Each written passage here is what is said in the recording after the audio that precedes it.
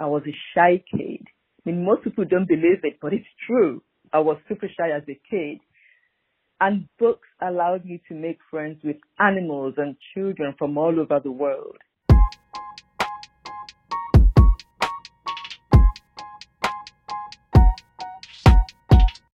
Hi, everyone. My name is Chika Unigwe, and I'm here to talk about books and writing. And talking of writing, I've been thinking of writing a novel set around the 1803 Igbo landing, but with a strong woman at the center of it. And I get excited just thinking about it. And that's the thing about stories. The reading and the writing of them excites me.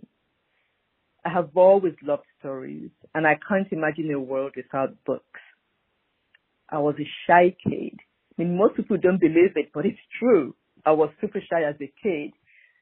And books allowed me to make friends with animals and children from all over the world.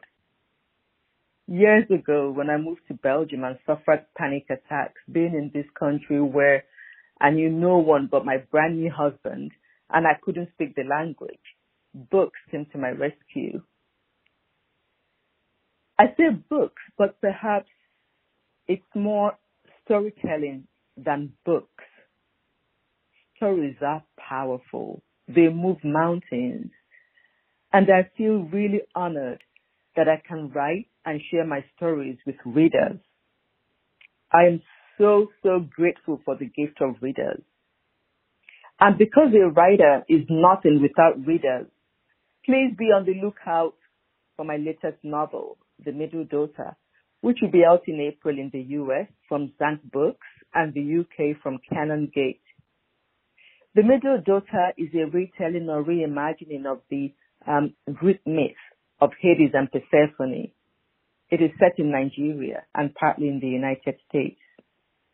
The protagonist of The Middle Daughter, Nani, has to find the strength to leave a toxic relationship after 7 years and 3 children she hadn't always wanted. I love retellings, I really do. And with The Middle Daughter, I wanted to write a story where the Persephone character never accepts the relationship with the man who marries her, and where she eventually leaves him and has him punished. That was really important to me. Thanks for listening.